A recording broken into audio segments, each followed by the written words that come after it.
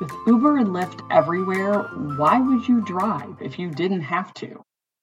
If your Friday nights are spent at home and not at a fast food or retail job at 16, do you need to have your own car to get home after your shift? Maybe not. When I was 15, I got my permit through the free driver's ed class that was held at my high school. Rode my blue 10-speed bike each day for 3 weeks, taking classes and practicing driving with who ended up being my freshman basketball coach, who was also the driver's ed teacher. It was a little different when I had about a month between the classes and when I turned 16. And let me tell you, merging on the expressway with a huge driver's ed sign on the roof of your car, and when you tried to merge in Detroit on an expressway without it, yeah, that was a bit of an eye-opener. But I remember we all couldn't wait. If your birthday was early enough and your parents had some extra cash, you took your training early at the Sears driving school, where a lot of us ended up working, actually. No, I got the free version in the summer.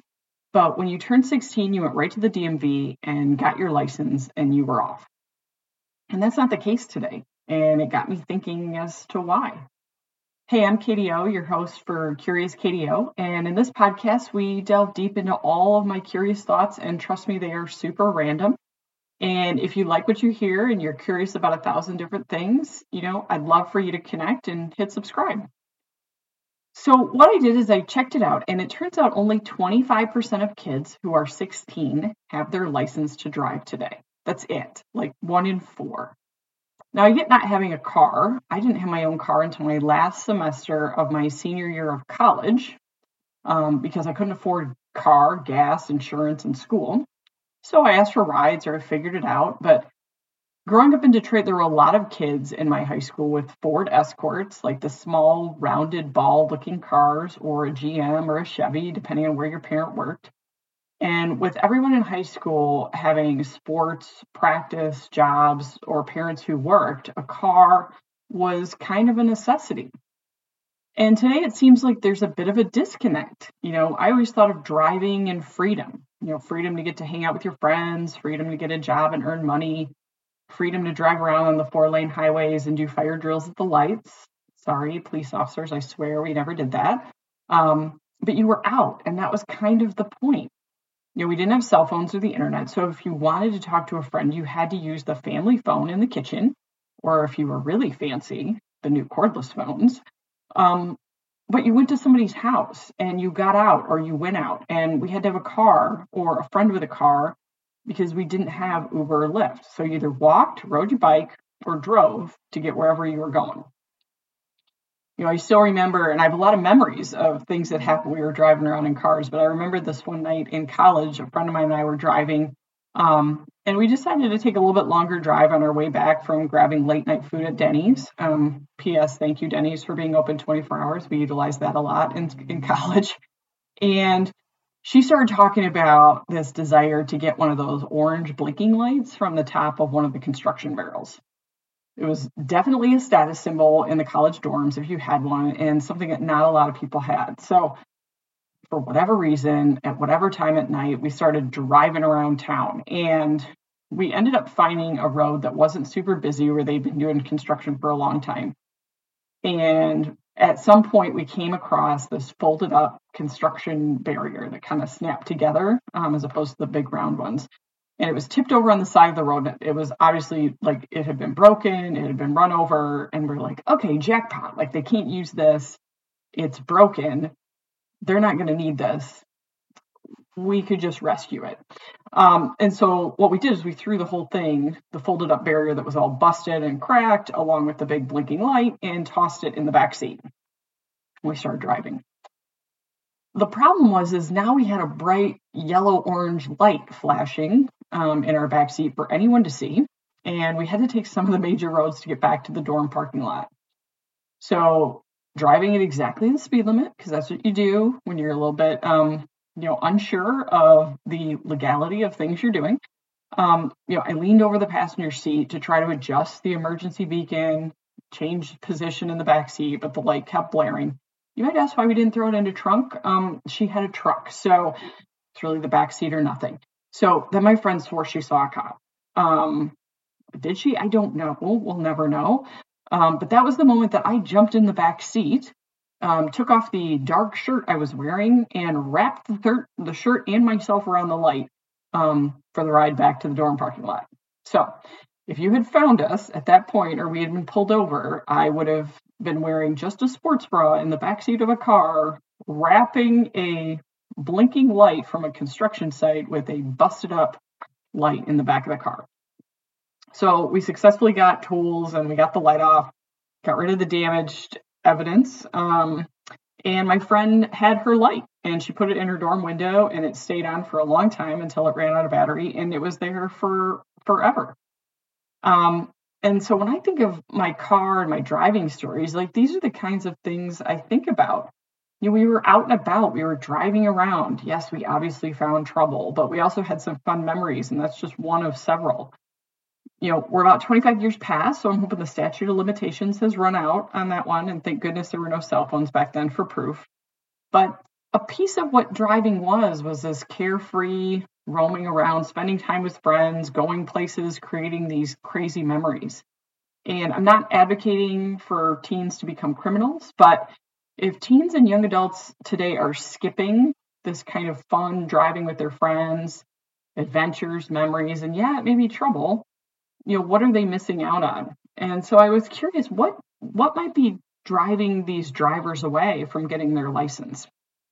So when I dug into the research, there were a few things that jumped out at me about this. One was that teens are anxious to drive, and that anxiety about what might happen when they're driving a car has caused them to walk away from driving altogether, which to me is not a great strategy in life. But, we had driver's ed training, and you learned what might happen when you crash. But what we really focused on was like how to answer all the questions for the test. Like, what do you do when you get to a four-way stop? What do you do if you see a school bus? There wasn't a ton of information about accidents and all of the things that could happen. And so I wonder, because nowadays they have to take so much more training, there's multiple sessions, are they making this out to be too scary or too overwhelming or too focused on all the things that might happen? And yeah, bad things can happen. It's technically true, but bad things could happen anywhere. And I wonder if all of that fear is making kids not want to drive at all. And you've got, a generation that might still have some helicopter parents, the generation that didn't want their kids to take any kind of risks, and driving is a risk. So did parents create so much concern and worry that their kids projected that onto themselves instead of equipping themselves to handle the responsibility, right? That's the two sides to the coin. Either you project that anxiety so much that they go, okay, I'm not going to do it, or you project it and go, and if you're going to take on this behavior, I need you to be responsible. And I'm a big believer that by not allowing kids to take risks and potentially fall down, it robs them of the ability to learn how to get back up. And it may be hard for parents to see their kids as responsible enough to drive. I know I've had some friends that have shared that, like, my kid is not responsible enough, they don't pay attention. And maybe we weren't at that age either. And part of it is about helping them get ready for that and knowing that that's a rite of passage that they have to do, especially in certain areas and parts of the country. My second theory is that they have access to things like Uber and Lyft. Okay, so these are amazing. I wish we had them back in my younger days, especially so we didn't have to assign a designated driver for the night. Everybody could go out and have fun, but we didn't have that back then.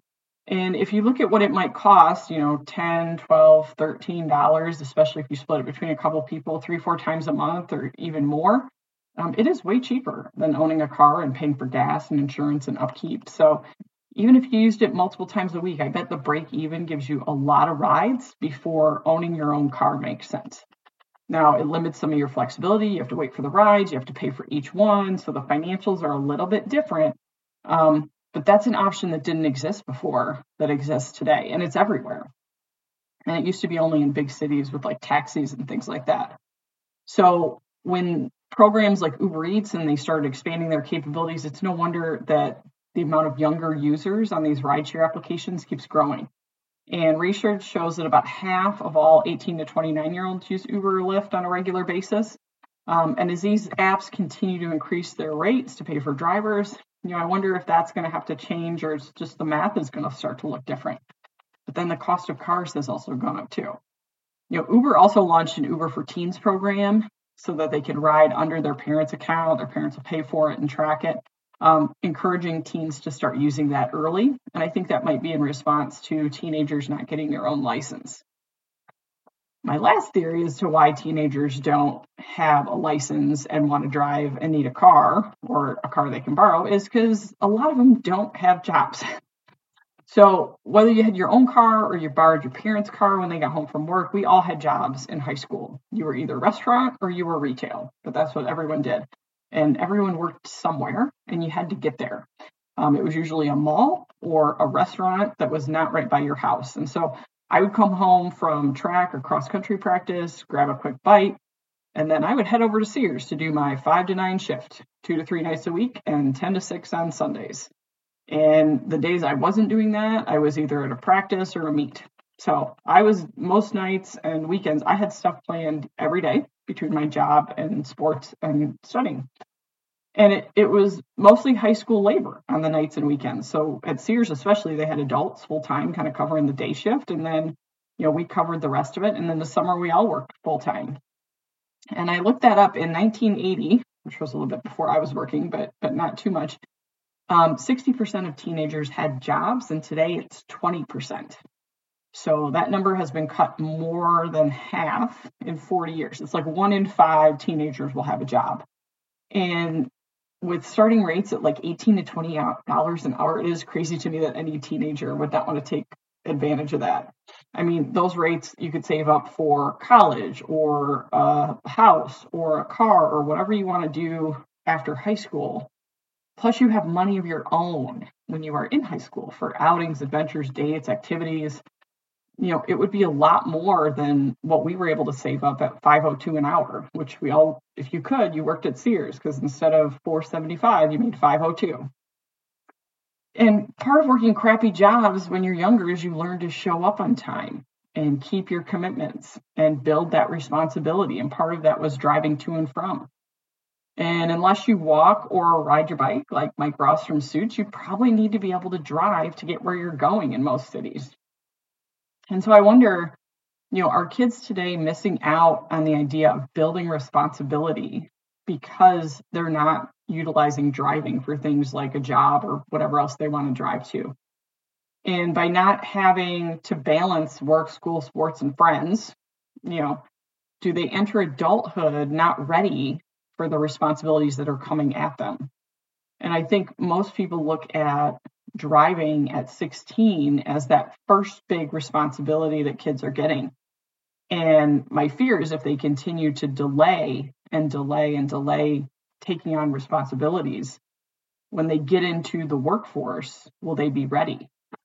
Driving a car and the requirements continue to change. And so that delayed driving and may benefit, more mature drivers. But it may also limit the amount of 16 and 17-year-olds who can grow up and handle the world without the anxiety and a helicopter parent and balancing all these responsibilities. And so I think driving becomes this microcosm of, when does a kid transition to a young adult? And I always looked at driving as one of those things. So it was just a curious thing for me. I came across a headline that said, 1 in 5 kids have their driver's license. And I went, what? And it was just such an odd thing for me that it sparked digging into why. So I'd be curious to know, when did you first learn how to drive? And what did driving mean for you when you were younger? Did it mean freedom? Did it mean speed? Did it mean getting out of the house? Did it mean hanging out with friends? I'd love to know what you think. If you want to connect with me at curious.kdo@gmail.com or on Instagram at curious_KDO. And I thought I'd quote the late, great George Carlin. Have you ever noticed that anybody driving slower than you is an idiot? And anyone going faster than you is a maniac. So head out there, find your inner maniac or your inner idiot, and we will see you next time.